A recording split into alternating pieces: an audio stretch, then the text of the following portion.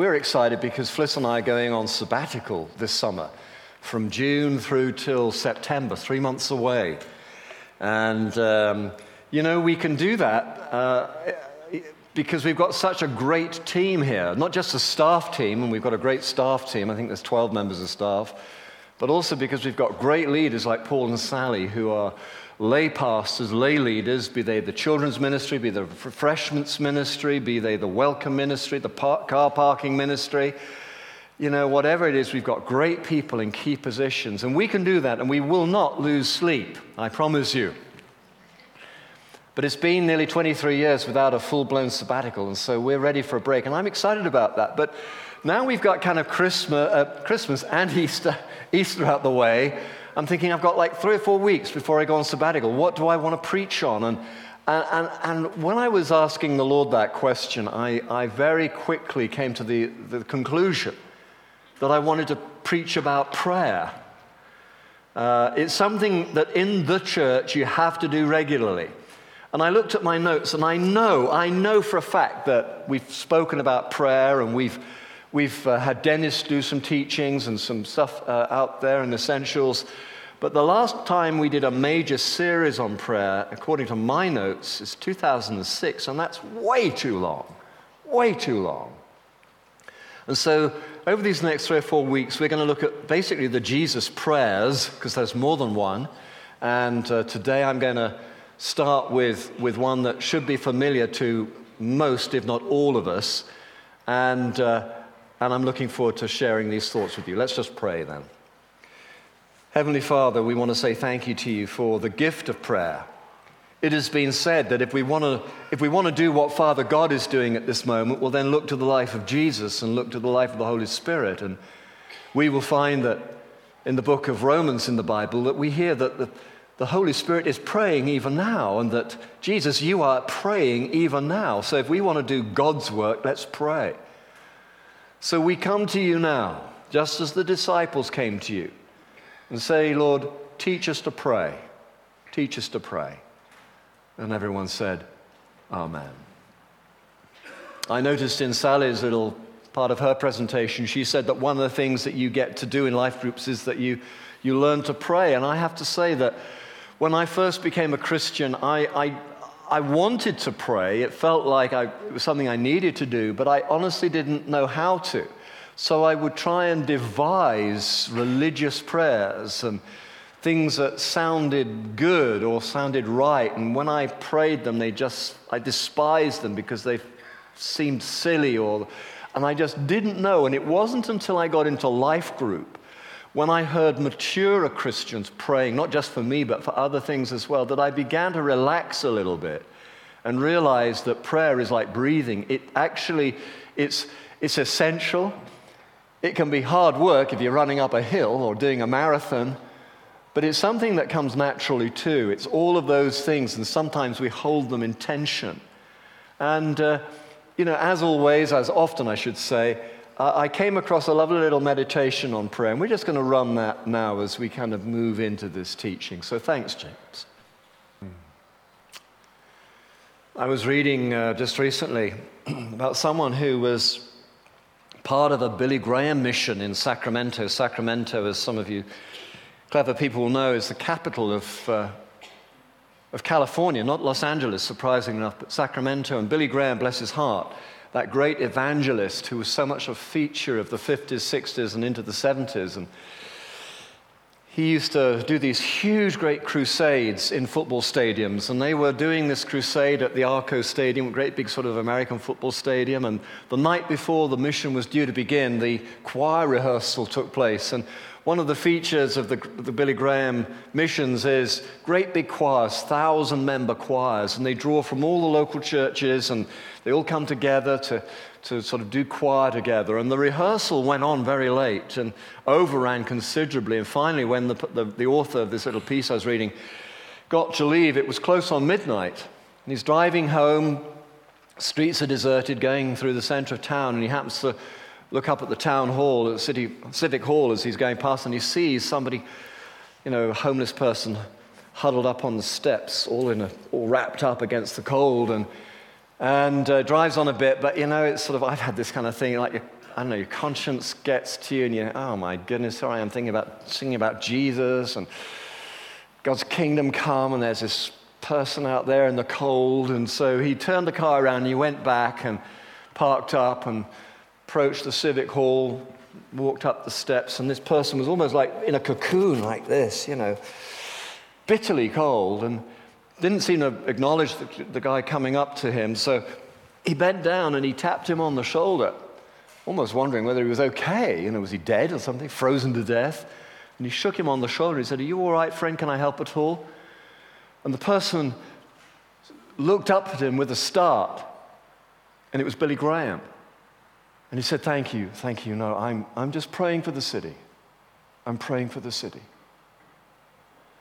Now here was a guy, this man, Billy Graham, who had this huge, great, big evangelistic machine, a well-oiled machine. I had the privilege of spending a week with him and his team when they did a tour in England. And humble men and women, very humble, very organized, very focused, really took care of the details. Nothing was left to chance. They tried to think of everything. But when all was said and done, Billy Graham knew that unless God moved, it was a waste of time. It doesn't matter how good we get here with our various ministries and how clever we are and what we try and anticipate, but unless God moves, it's a waste of time. Absolutely a waste of time.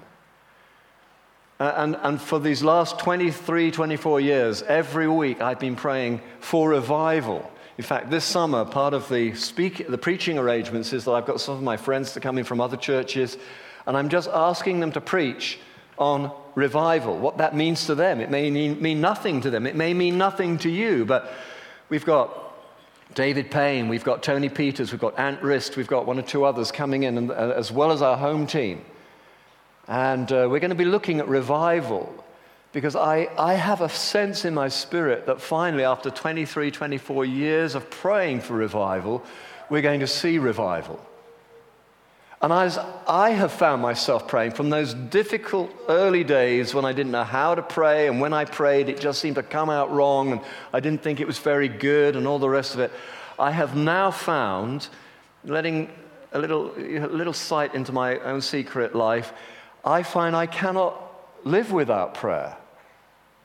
It may sound strange to you. Some of you know what I'm talking about, but I will pray on any given day of anything up to an hour and beyond, while the family's still asleep.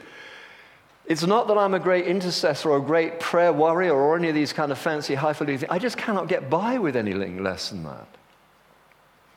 And Fliss will tell you that I do it when we're on holiday, I do it on days off, high feasts and holidays. I cannot seem to function without spending time in prayer. C.S. Lewis, he said something, and I agree entirely with him. It's not that God needs our prayers, it's that we need our prayers. We need to pray, we need to focus, we need to come into the presence of God. And so here you know me. I mean, you know my story and my life, most of you. And, I'm no saint. They're not going to put a stained glass window in St. Paul's for me. But here I am, just a regular guy with some 30 years and more now of walking with Jesus. And I find I cannot but pray. I feel uneasy. I don't know how to describe the kind of disconcerted feeling I feel if I don't spend time in prayer. It's a little bit like, those of you who have teenage kids, you'll remember how when your kids say to you they could be back by 11, and you think, yeah, that means 12 o'clock. But then 12 o'clock comes and goes, and then 1 o'clock comes and goes, and you're beginning to imagine all sorts of terrible things, and your stomach you feel a sense of unease. And finally, of course, the latch goes and the rows start because they're home in one piece.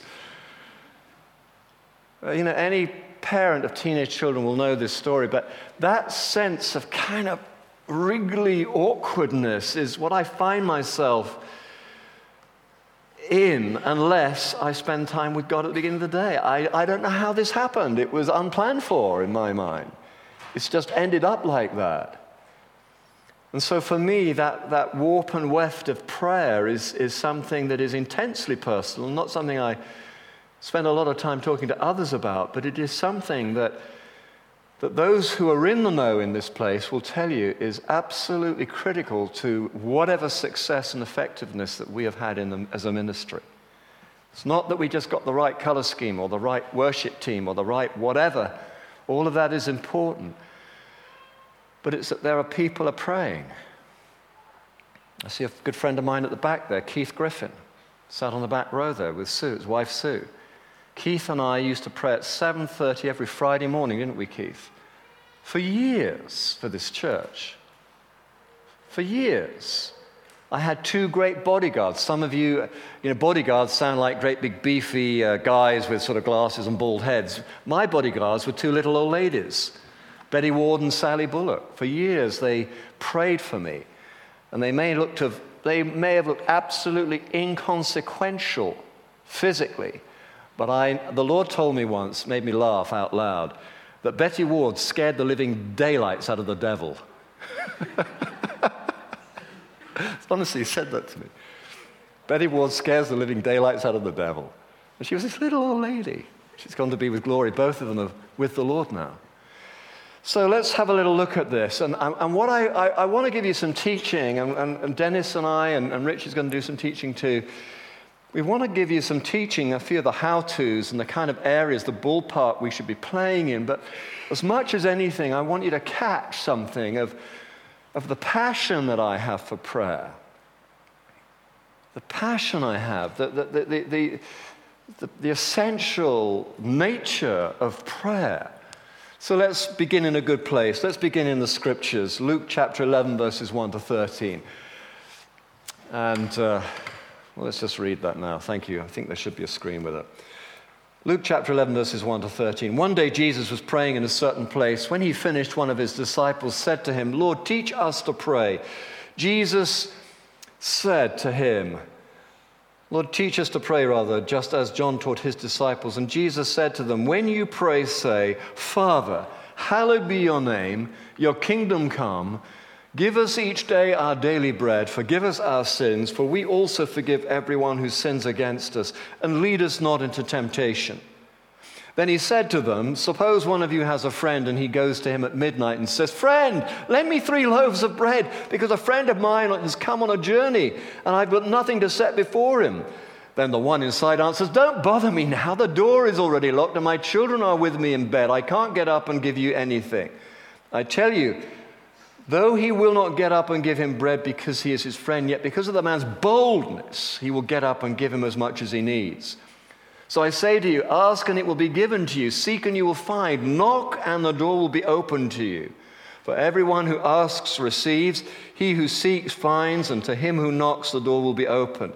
Which of you fathers, if your son asks for a fish, will give him a snake instead? Or if he asks for an egg, will give him a scorpion?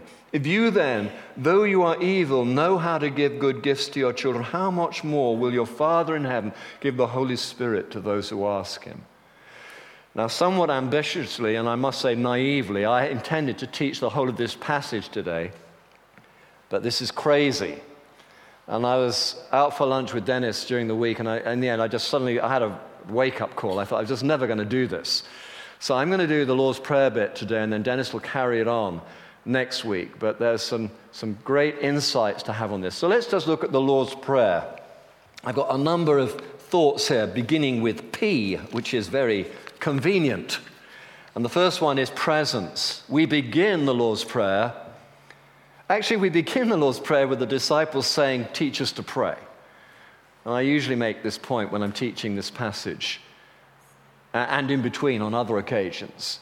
You know, the disciples were good Jewish boys. They knew how to pray. They'd grown up knowing how to pray. They had done synagogue and temples since they were knee-high to a grasshopper and younger. They knew what it was to pray. But they saw something in Jesus that was different. There was a quality about the Rabbi Jesus which caused them to wonder and reflect upon their own walk with the Lord, their own prayer life. And it got to the point where they could resist it no more. They came to Jesus and they said, Lord, teach us to pray. And I believe at that moment that Jesus went, yes. I believe at that moment the Father went, they did it. And the angels went, yeah. Because they knew at that moment, he knew at that moment that they were ready. They were ready to learn.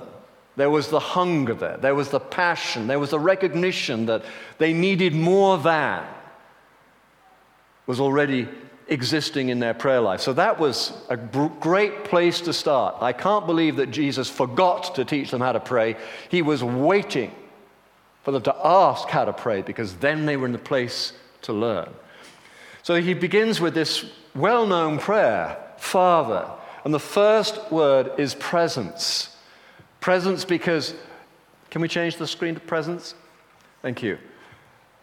Because with presence, what happens there is that we consider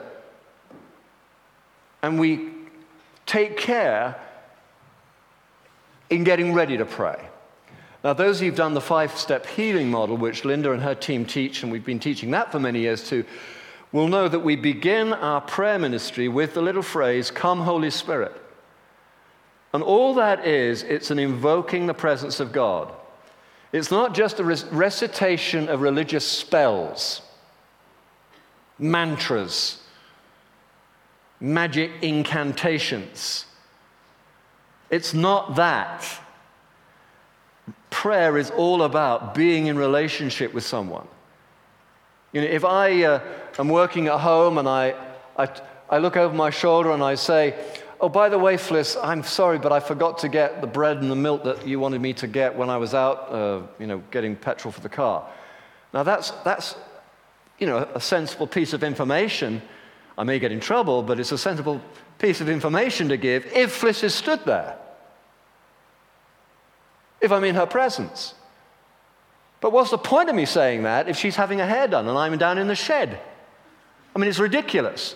But so much prayer is like that. We don't even wait. We don't even show God the courtesy of coming into his presence or inviting him to come into our presence. We just sort of rattle off this thing, hoping it'll make us feel better. That's not the deal, folks. We begin by saying, "Father, come, Holy Spirit."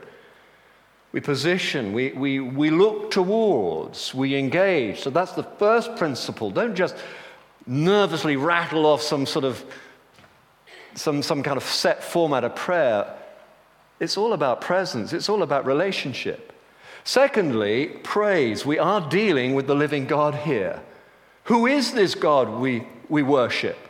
One of the things over the last 10 or 15 years, and it's totally God. It's been something that he has done in order to reassure us, as it says in the book of Hebrews, that we should have confidence coming into his presence. I remember David Payne, when he was here preaching a few weeks ago, a couple of months ago even, he was talking about having confidence coming into the presence of God. And we can do that because Jesus Christ has dealt with the sin in our life. And so all of that confidence has been used by the Holy Spirit to convince us that we're okay, that we are his sons, his daughters, and that he is our father, and that Jesus is our elder brother, and that he is our best friend. And all of this is true, and it needed to be said. It needed to be taught. Because 30 years ago, when I started my Christian walk, it was all about, God is an awesome God on a cloud a million miles away, and I hope he doesn't burn us to a crisp kind of thing. It was a corrective of the Holy Spirit to break down these walls of formality so that we would realize that God is dealing with family. But if anything, as with most correctives, it has gone the other way now. We're all too chummy. I'm sometimes a little shocked, it has to be said, by the way Christians talk about their God. It's as if he's some lovely doting, aunt or uncle in a nursing home. You go and visit occasionally and buy him a box of ginger chocolates or something and pat him on the back and have a little bit of a laugh. And then after about 10 minutes, when as soon as you think you can, you kind of say, "Oh, gosh, is that time? Oh, I must go now." It's like visiting an elderly relative. And there's no respect there. There's no awe there. There's no sense of the eternal or the otherly or the awesome presence of God. So when one prays, having invoked the presence of God, remember who you're dealing with. Yes, come with gratitude and thanksgiving for the relationship that he offers us in Christ, but remember, hallowed be your name. You are a holy God. You are the holy God, the one and only. The third thing is purpose. Your kingdom come. Your will be done, as we commonly pray.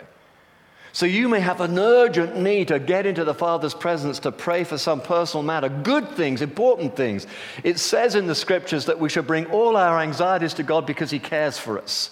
You may be praying fervently, just as Paul and Sally were, and so many were, that their kids would get into the local school of their choice. And you may have an urgent need to get get into God's presence and pray that through. And life is full of stuff, and I'm no different. And I bring my concerns. We've got a daughter who is going to be having a baby, and in 3 or 4 weeks' time by C-section. And boy, we're praying. We're praying. And that's right, that's fine. But before we tumble into that, we've got our shopping list, our Santa's wish list. Let's just orientate ourselves here. Let's consider the purposes of God. What are we on this earth for? Who is He and what's He about? Your kingdom come, your will be done. Let's get the priorities right. Let God's kingdom come among us. Let Him pour out His Spirit. Let Him revive the nation and the nations. Let the renown of Jesus be made known. May His reputation be enhanced by our ministry. May we be effective in all the witness and the work we do in His name. Pray for His kingdom come, because this is redemptive, this is life-changing, this is eternal stuff. The need for a parking space, or that my dentist doesn't nearly kill me next time I go, are important, but of transient nature. The purposes of God. The fourth thing, provision. So we've invoked the presence of God. We've praised Him as He is. We've considered the purpose of His work on this earth. And the third thing is provision. Give us today our daily bread. And as the Greek scholars, and I'm not a Greek scholar, I did do Greek when I was at seminary, but I'm not a scholar and will not even pretend to be one. But the scholars will tell you that there is a future sense in that. It's not just give us today's bread, it's give us bread for the future. Give us a sense of security and the confidence that we will get fed not just today, but tomorrow as well, so that we can actually get on with the third thing, the purposes of God. Give us today our daily bread, and whatever that means for you.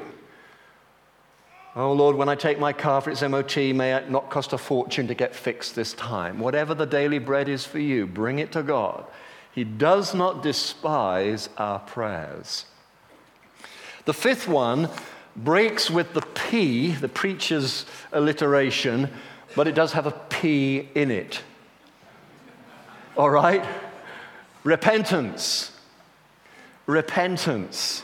Repentance is not just saying sorry. It's not just feeling bad. It's not just feeling regret. One of my other grandkids, Reuben, he's just gone 2, and he has learned that when he's naughty, if he puts on a great big smiley face and sort of wriggles and says, sorry, Mama, it melts my daughter's heart. And she has difficulty being cross, much less disciplining him, when he's going, sorry, Mama. And we're like that with God. But my daughter sees right through this device. She just knows that he's learned that if he says sorry and acts like he's feeling bad about something, he'll just carry on doing the same thing. He's taken to helping himself to the fridge. So he'll say, sorry, Mama, and she'll say, okay, then do it again. 8 minutes later, she can hear the chair being dragged across the kitchen floor in front of the fridge. And she says, Reuben, what are you doing? I'm going to get the fridge again. You're not supposed to do that. Sorry, Mama. I mean, we're like that. We say sorry, but we carry on sinning. It will not do. Do you think God is fooled? See, repentance is about turning away. Again, the Greek scholars would tell you that there is this sense in repentance about an archer missing the mark. We're aiming for something, God's holiness, but we miss the mark. Repentance is about missing the mark. So we don't just say sorry and miss the mark again. We say sorry and aim to hit the mark. We do whatever we have to do in our life to enable us to hit the mark. That's the first aspect of repentance. It's not just saying sorry, like some cheesy Hollywood movie. It's about living our lives in a way where we're not sinning from this day forth. Yes, we fail. But it's the heart and it's the intent. That's where the forgiveness is. Forgive us our sins as we forgive others. You know, for as much as we hold grudges against others, we are not forgiven. We will not know God's forgiveness and cleansing from sin if we're holding grudges against others. You know, every single Christian of some years knows this. They'll teach it better than I can, to be honest. But as a pastor, I am staggered how Christians seem to think that their little life, their little disappointment, the issue in their life is somehow the exception to the rule. Yes, we need to ask God's forgiveness. Yes, we need to repent. I've heard that missing the mark thing before. John Stott did that, didn't he, Chris? I know where you got that from. Yes, it's all about turning away and all that kind of thing. And yes, we must forgive. And if we don't forgive, well, then our sins are not forgiven. But you don't realize what my neighbor did to me. And they think they're the exception to the rule. Forget it. There are no exceptions.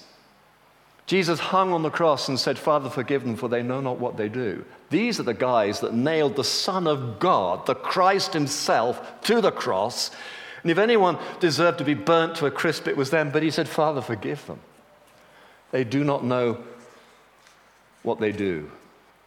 And then finally, as far as I can get today with this, it's protection. Lead us not into temptation, but deliver us from evil. It doesn't say that in the Luke version, but it says, lead us not into temptation. Lord God, protect us and keep us. Temptation will come.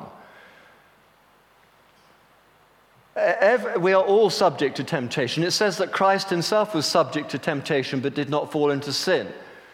A wise man has said that, we can't stop birds flying around our head. Temptations, birds will come, but we can stop them making a nest in our hair. There is a difference. Lead us not into temptation. Deliver us from evil. We are in a war zone. The old world, the world of Satan, the old world is cracking and groaning and falling apart. It's hand-to-hand fighting. It's intense. It's bloody. It's difficult. There are casualties. Pray that you're not one of them. That in a spiritual sense, in terms of your eternal soul, not these present pleasures or otherwise, but in terms of your eternal soul, pray that you are not one of the casualties. So Jesus gives us this wonderful gift of prayer. It's what? 34 words or something, I didn't count. But it covers these areas: presence, praise, purpose, provision, repentance, protection. If we can build that into our daily life and our daily prayer ministry, and that's certainly what I've built my life around, things begin to flow out of that. And all that Dennis is going to speak on next week should be seen through the lens of this kingdom prayer we call the Lord's Prayer. I hope you found this helpful. I hope you've been reminded of some things you already know, but I truly pray that this preaching will be effective and will fan into flame in you a passion for prayer. Let's have the worship team up and I'll just say a prayer. Let's stand, shall we?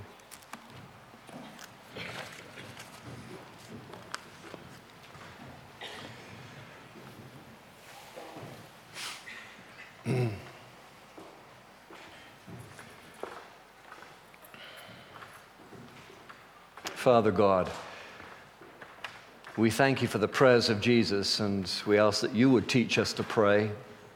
What does that look like in the 21st century? Oh, Lord God, may we learn from our spiritual forebears. May we encourage one another through the ministry of life groups and the rest. And may all that we say and do in your name be effective. Lord, may your kingdom come and may your will be done. And everyone said, Amen.